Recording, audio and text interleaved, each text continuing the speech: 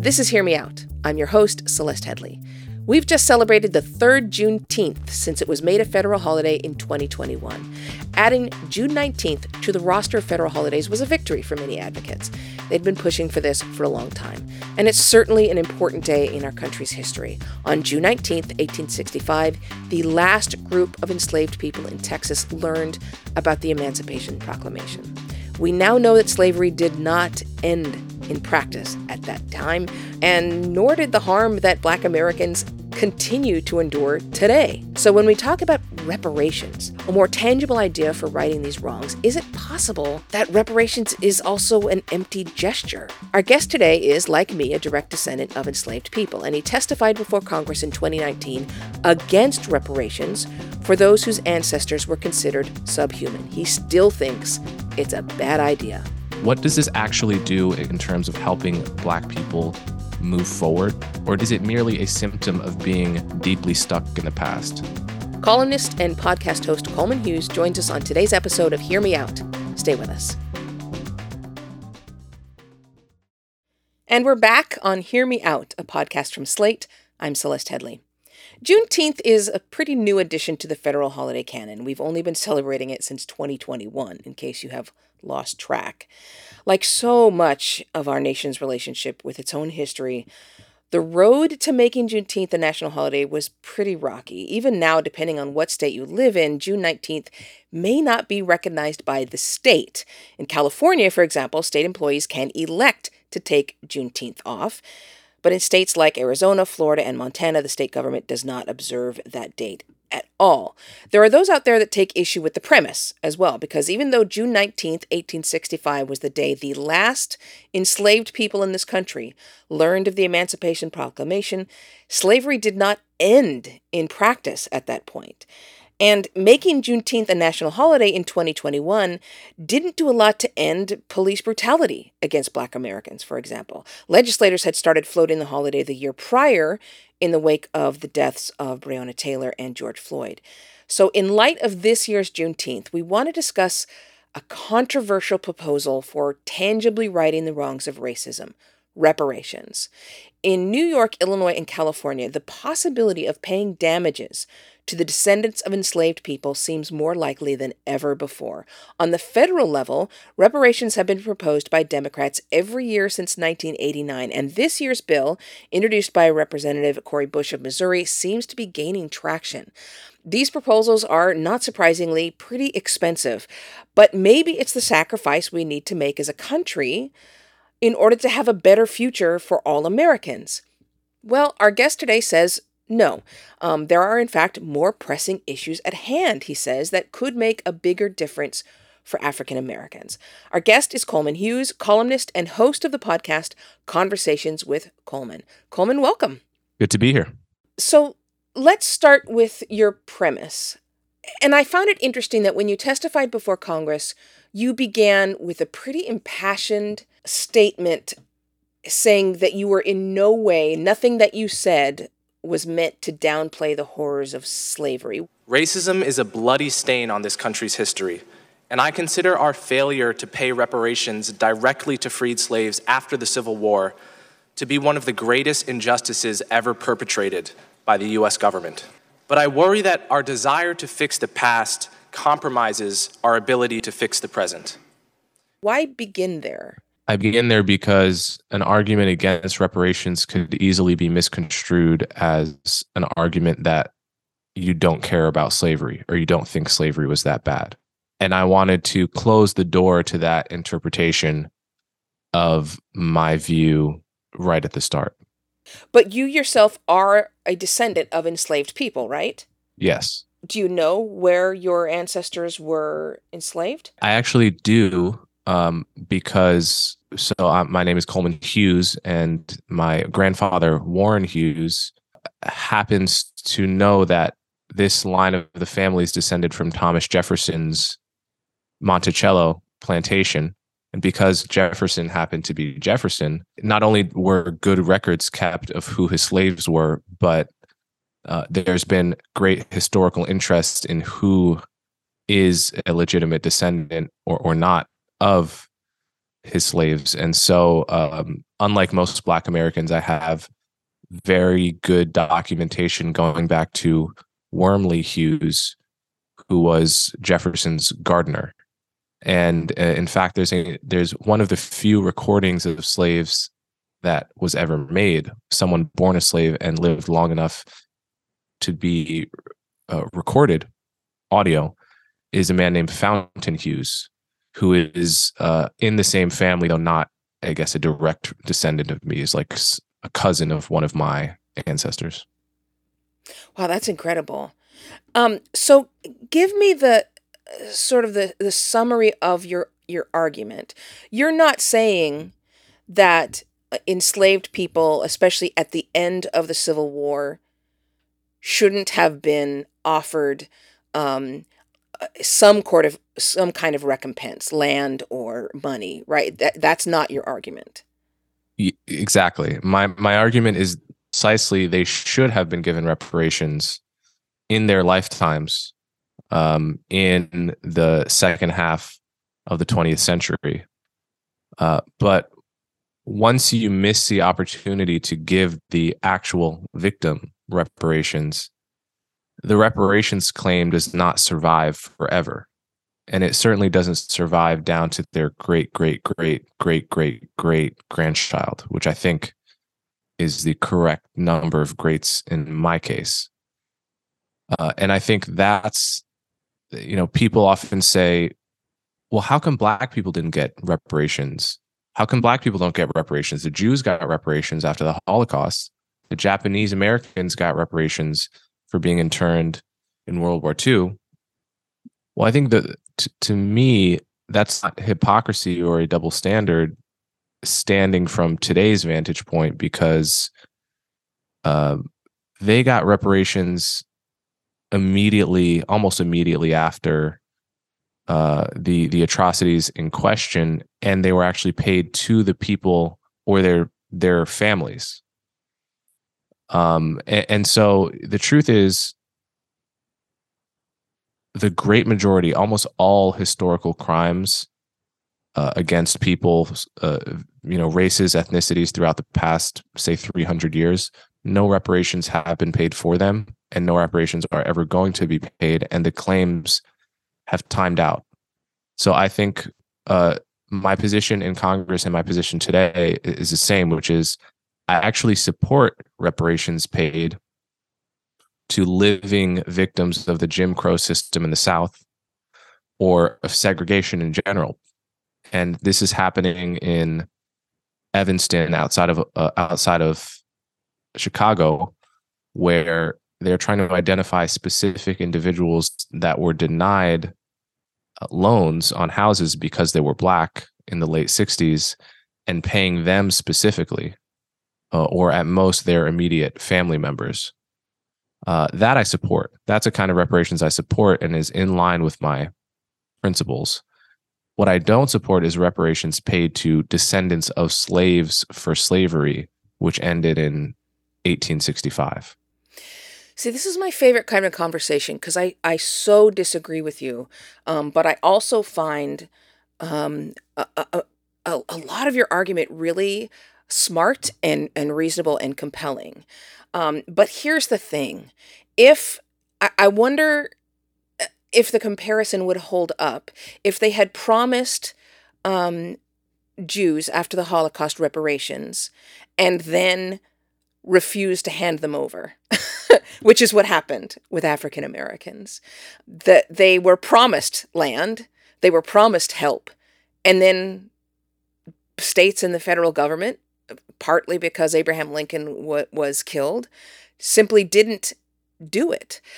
There's that, but then there's also the fact that it wasn't just the Civil War that caused the trauma. If you go back through history, I mean, just in my own family history, there is story after story after story of people in my family earning land and having it being stolen, sometimes through illegal means, sometimes through means that were legal but not at all ethical There are many times when our family has paid much more for insurance, for homes, for things because of redlining. And that happened recently, right? Like, where do you draw the line of when the harm was done to say that it should have happened? They should have been paid right when the damage occurred.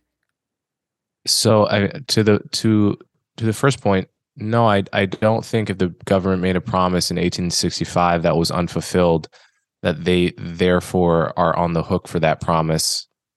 I mean, the people they promised that to are all dead, and they have been dead for a long time. That's extremely sad. It's extremely tragic. It was a miscarriage of justice at the time. I do not think that means what was promised to those people should be given to their sixth grandchild. And I think, frankly, that intuition is widely shared, right? Most of us literally don't know the names of our great grandparents. To collect something owed to them is not something any typical or rational person would expect for the most part. And secondly, like I said, I actually support reparations paid to people in their lifetimes for harms that they or their immediate family members have incurred. And at that level, you might not even call it reparations. You may just call it damages, right? Like if laws are broken, if discrimination laws on the books are broken to your detriment, you can sue the state. And I completely support that. So if that's happened in your family, that's quite a separate conversation, I think. Okay, so they're just, I mean, we're going to kind of dig a little deeply into all the different nooks and crannies of what systemic racism has cost African Americans. But just before we go to a break, what about the issue of simply not being able to move on? The fact that even in political speeches, you'll hear African Americans talk about the 40 acres and a mule that was promised to them. You know, there is really good records of land that was that had been taken from plantation owners in the South and given to African Americans after the Civil War ended, and they farmed it for a while and were doing fine, and then it was taken after the federal government basically left the South and allowed the South to govern themselves again. So what about this idea that reparations might help us at least close the book on that era and focus our attention on our current situation? I think that's naive. I think if that were true, if it were true that reparations was going to help people move on, then it would seem to me that all of the national and state level official apologies that have been made would have helped some people move on. In fact, they have had no impact whatsoever. Both houses of Congress officially apologized for slavery in 2008 and 2009. In 2004, the Senate officially apologized for the lynching of African Americans. At least 8 different states, and slavery was, as you know, a state's issue, have individually apologized for slavery. I have seen almost no one bring up those facts other than me in this conversation. And not only that, I've seen that make no dent at all, even though those were long-time requests from the community, the same community, people that want reparations. For years, people said, please, can we have an apology? Can we have national level apology, state level apology? The apologies come, and it makes no dent at all in the wound. And so what does that tell me?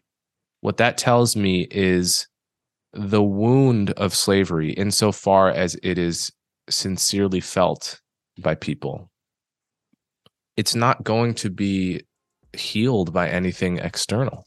There's so much to talk about here. We're talking with Coleman Hughes, and we're talking about whether or not reparations should be paid to descendants of enslaved people. We are going to continue this conversation for sure.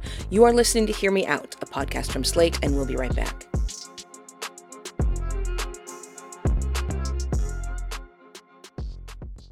Coming soon from Slate Podcasts. So first it was Dade County. Voters in the Miami area repealed civil rights for gay people by a 2-to-1 margin.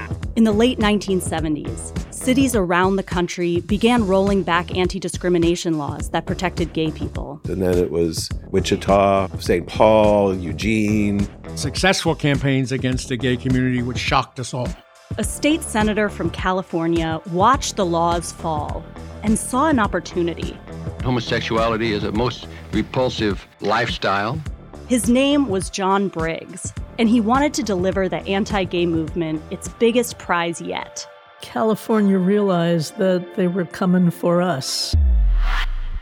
I'm Christina Cauterucci. This season on Slow Burn, we'll explore how a nationwide backlash against gays and lesbians led to a massive showdown in California. Now it's something called Proposition 6, the Briggs Initiative. It would call for firing any teachers in California who practice homosexuality. Your life as you knew it would be destroyed.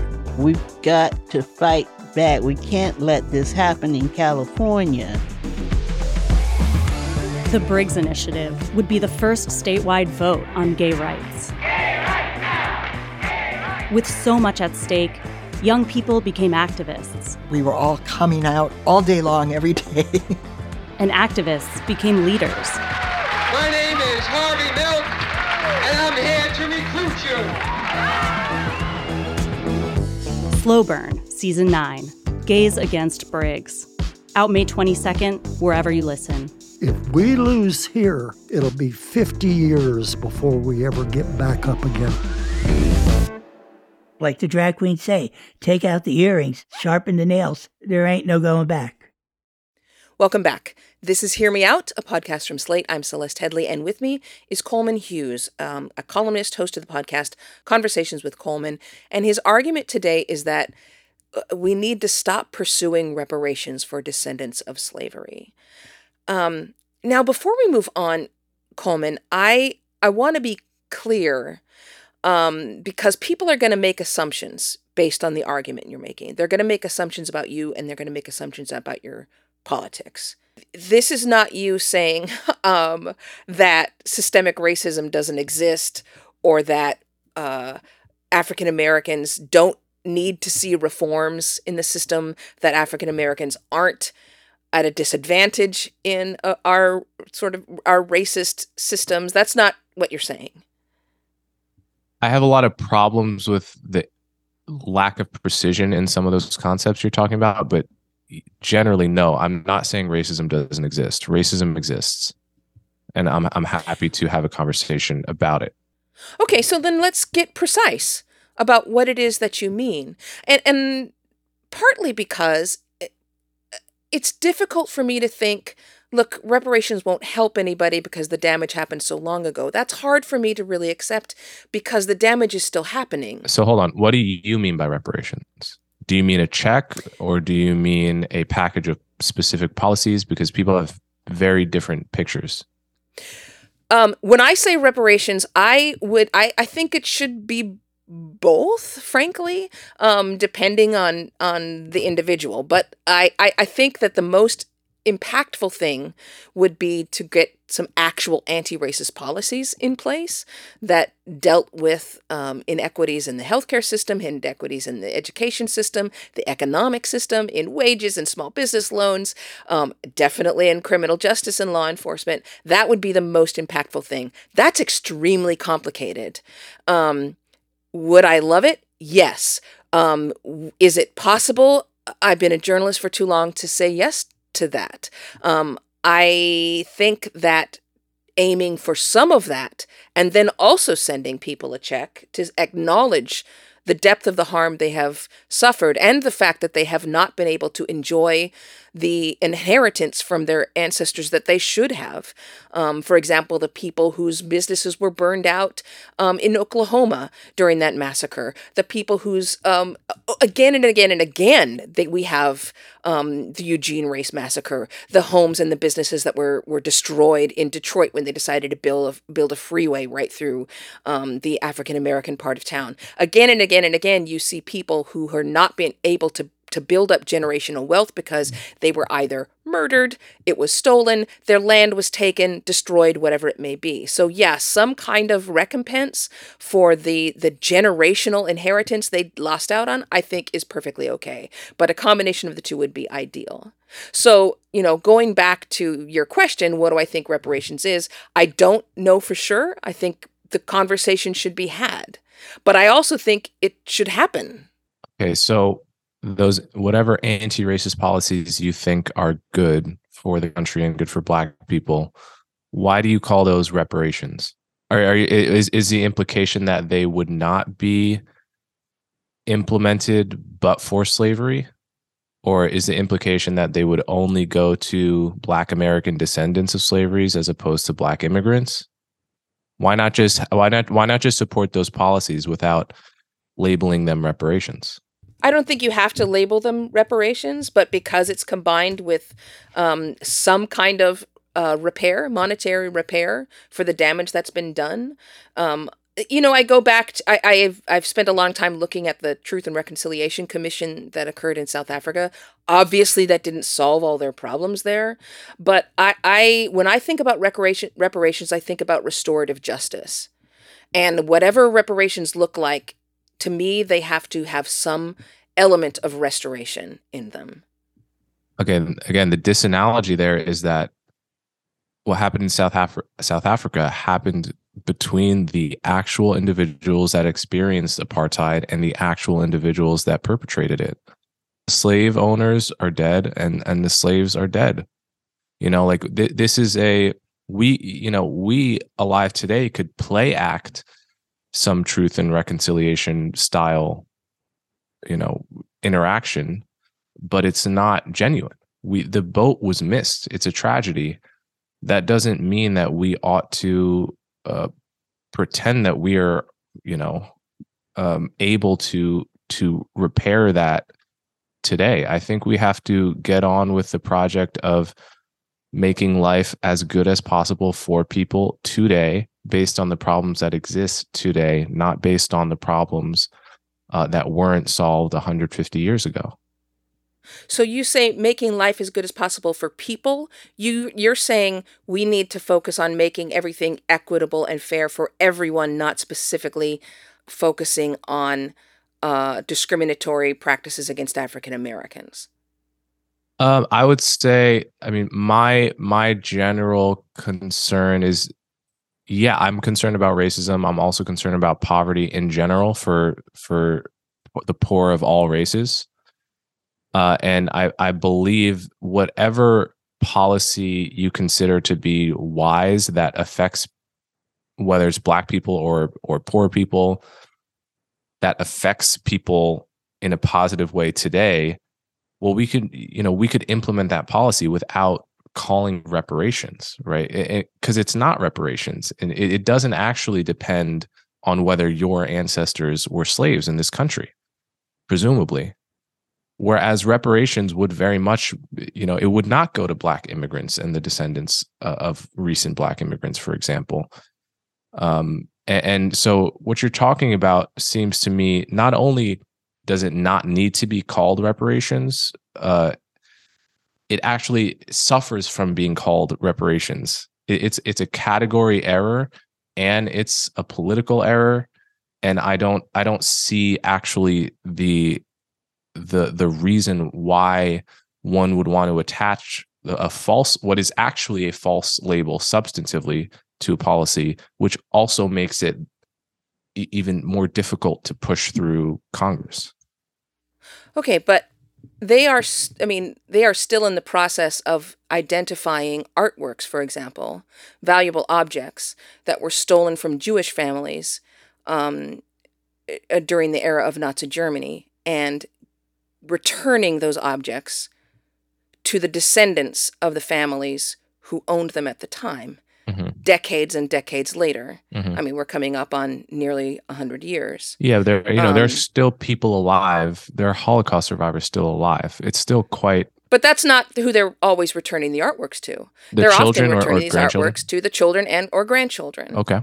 Are you saying we shouldn't do that? once by the time you get to the grandchildren, it's been too long, just call it paid and let whoever stole that artwork, let their descendants keep it. Yeah, if you can identify the grandchildren, I would agree. Yeah, might as well give it to them. But I don't think I'm not sure it's like due to the grandchildren necessarily. Like if Wow, really? if it's easily to identify, it's certainly not the great grandchildren.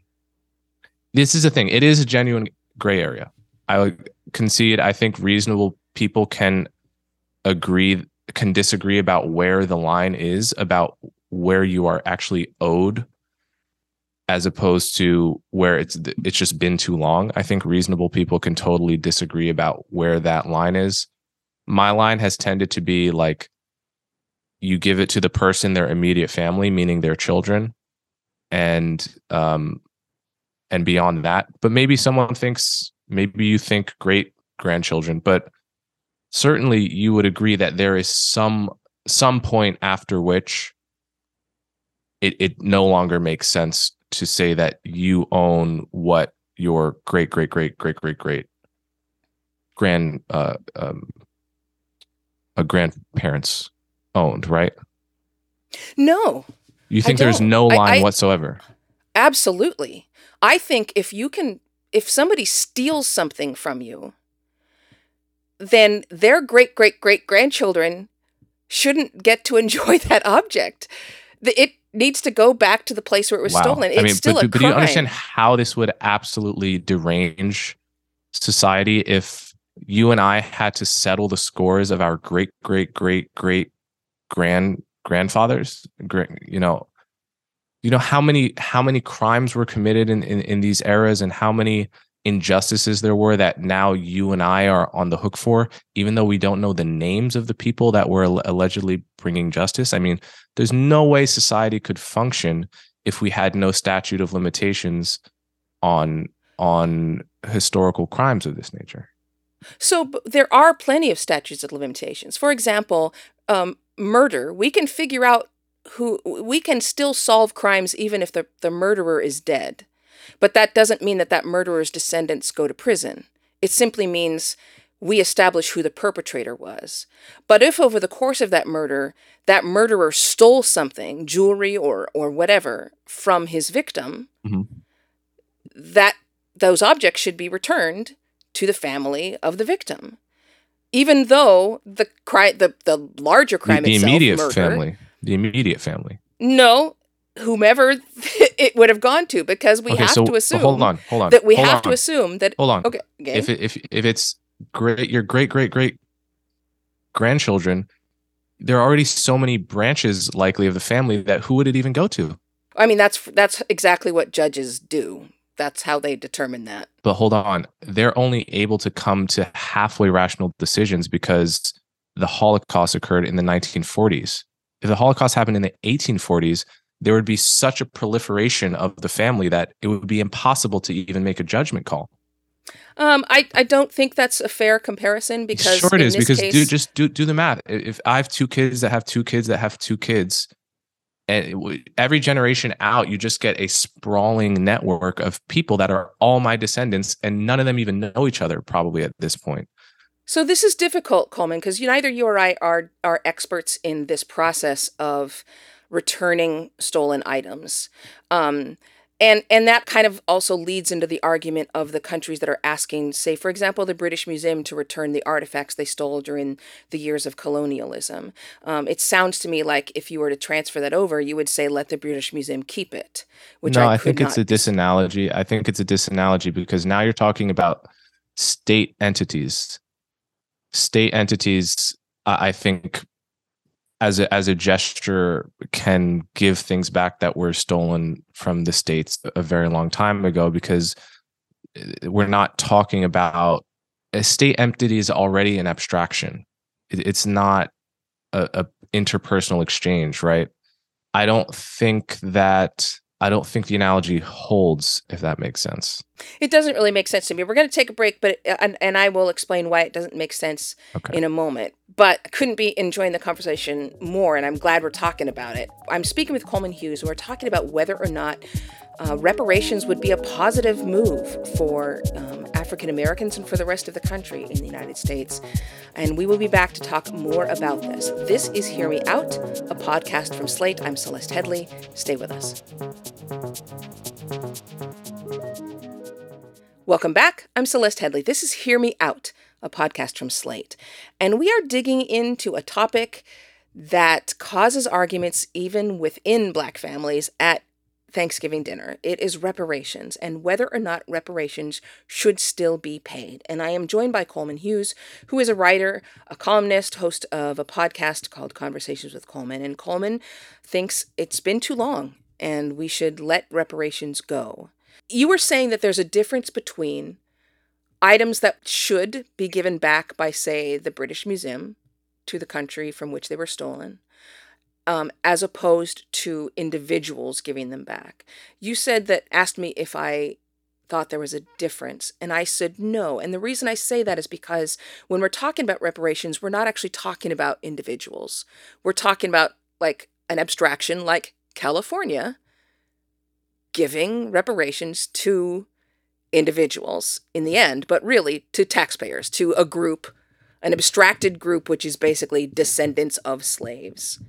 Tell me a little bit more about why you think that's different, especially since many of the things stolen during the colonial era were stolen from private individuals.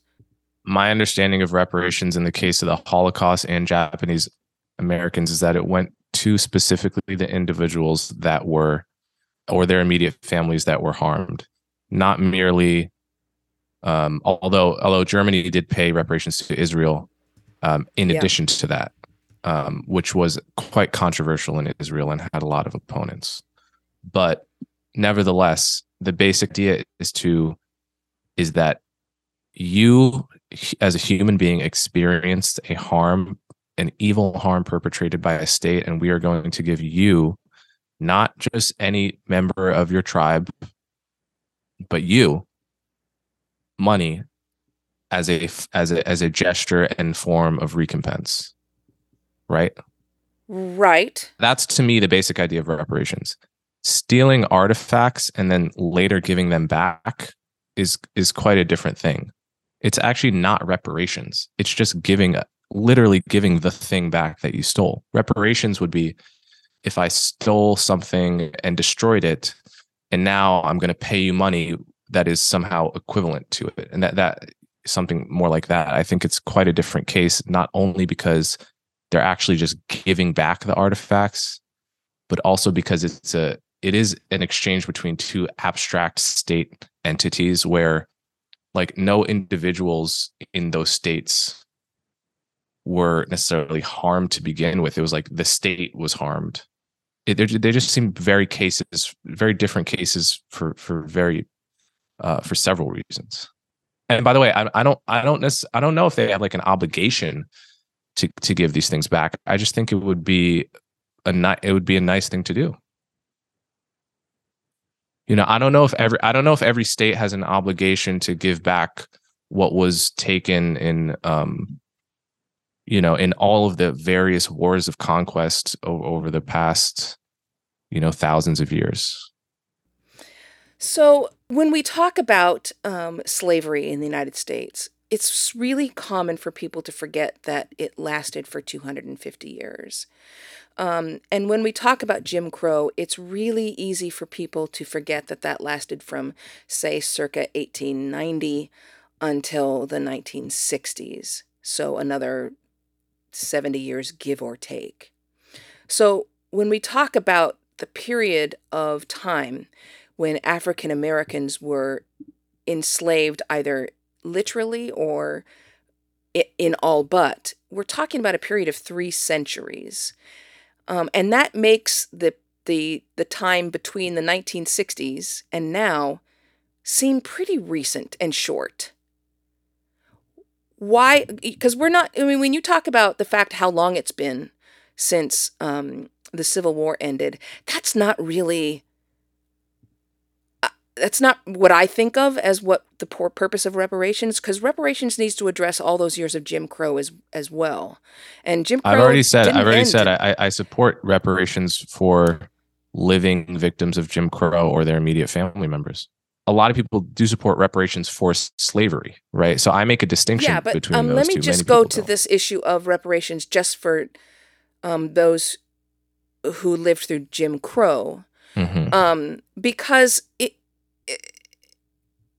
do you not think that they should have given reparations? Let's say that somebody died who had been interred during the Japanese internment and they died before reparations were paid. You don't think their children should have gotten their reparations?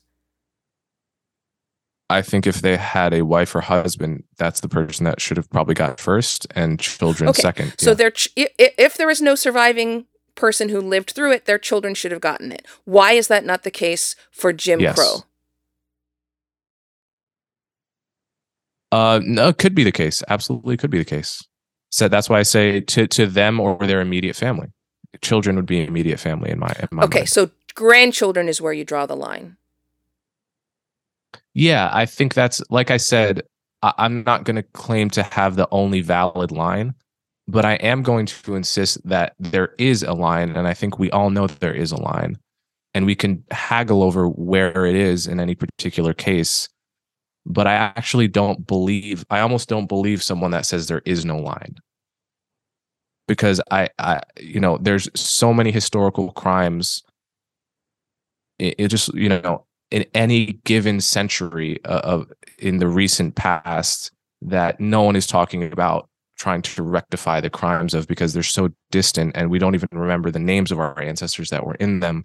And we have to get on with the business of living with each other. And we can barely even settle and get justice for crimes committed yesterday, much less settle the crimes committed long before any of us were born. So, like I said, we may disagree on a line, and I may even be persuadable on lines, but that there is a line and that there is a statute of limitations, I think is beyond common sense. Okay. So, I mean, it sounds like you would be open to reparations being paid to the children of those who lived through Jim Crow. And since Jim Crow ended I don't think the last Jim Crow law fell until the 1970s. Only if the parents are not alive. Yes. Okay. Yeah. As a second best. So because my grandparents are alive, I don't think my father necessarily should get anything. When was your father born? 64. But not in the South. But he still lived during the era of Jim Crow. Yeah, but Jim Crow is a state's issue. I mean, I think you're going to find sociologists and historians that would disagree with the fact that Jim Crow was relegated to the South, but I'm going to move away from that. Since we're coming to the end of our conversation, I want to talk about, I've seen in other interviews where you said that you feel this argument over reparations is a distraction. And I wanted to make sure we touched on that before we ended our conversation.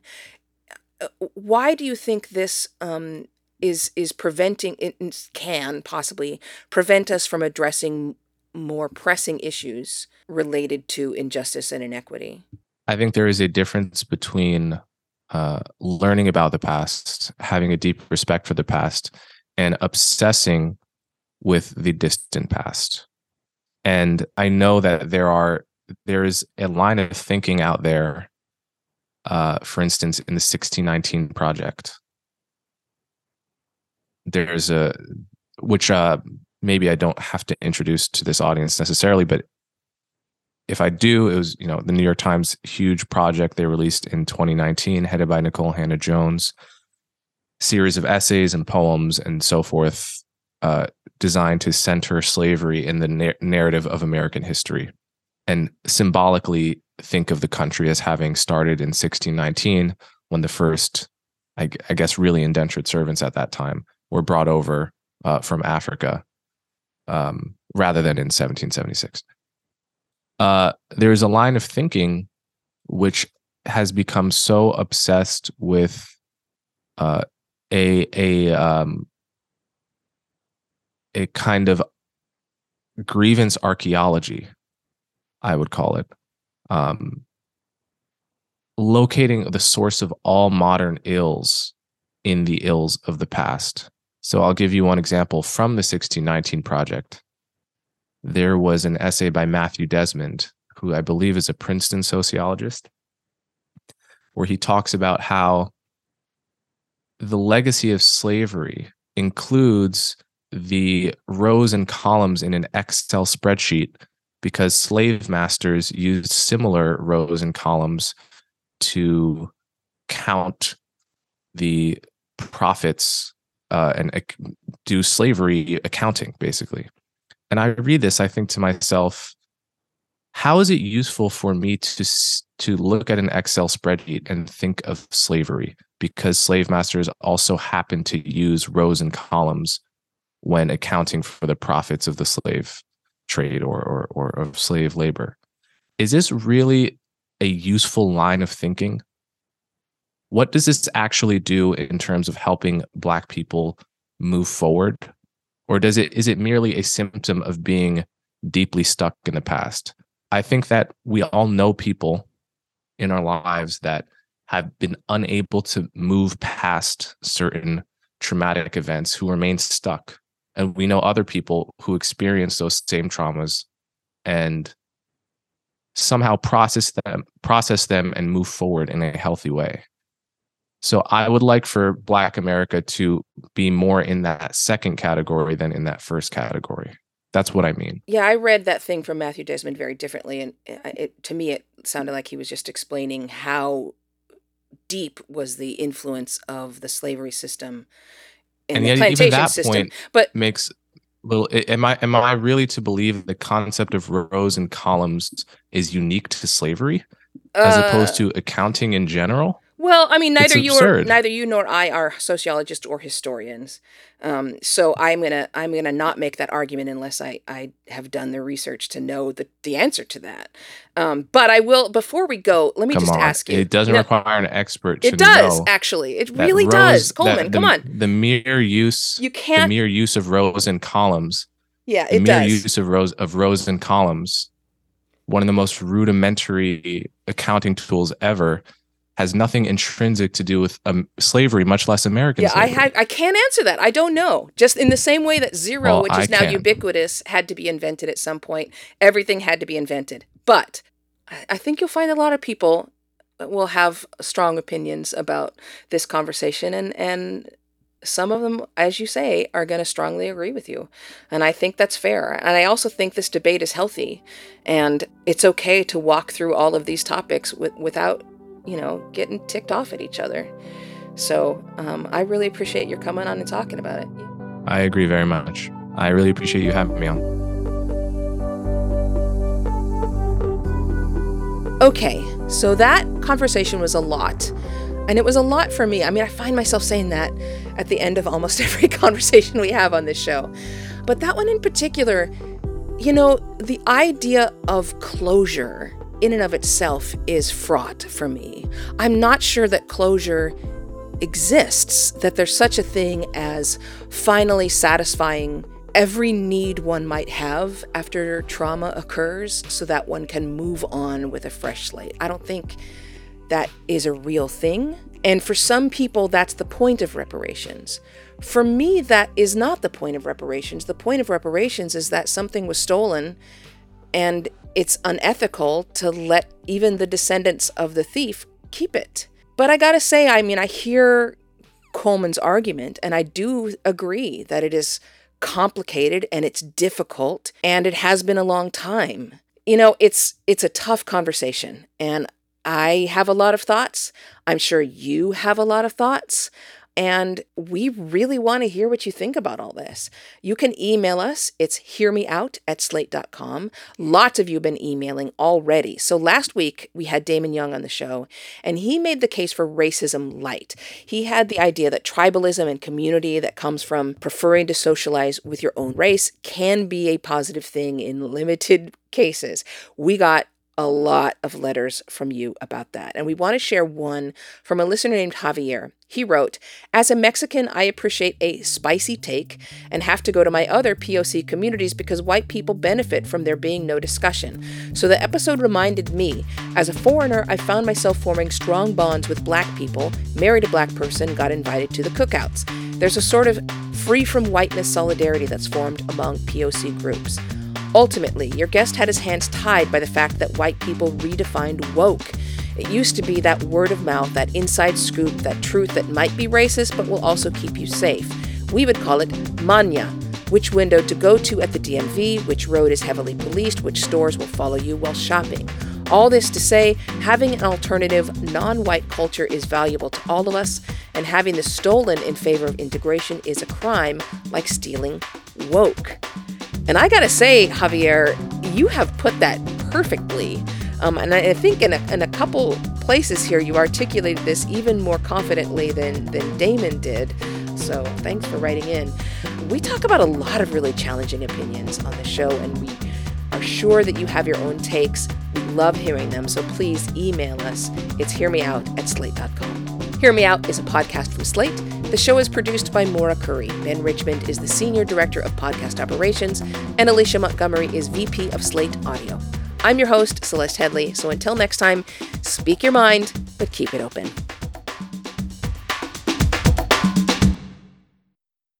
Coming soon from Slate Podcasts. So, first it was Dade County. Voters in the Miami area repealed civil rights for gay people by a 2-to-1 margin. In the late 1970s, cities around the country began rolling back anti-discrimination laws that protected gay people. And then it was Wichita, St. Paul, Eugene. Successful campaigns against the gay community, which shocked us all. A state senator from California watched the laws fall and saw an opportunity. Homosexuality is a most repulsive lifestyle. His name was John Briggs, and he wanted to deliver the anti-gay movement its biggest prize yet. California realized that they were coming for us. I'm Christina Cauterucci.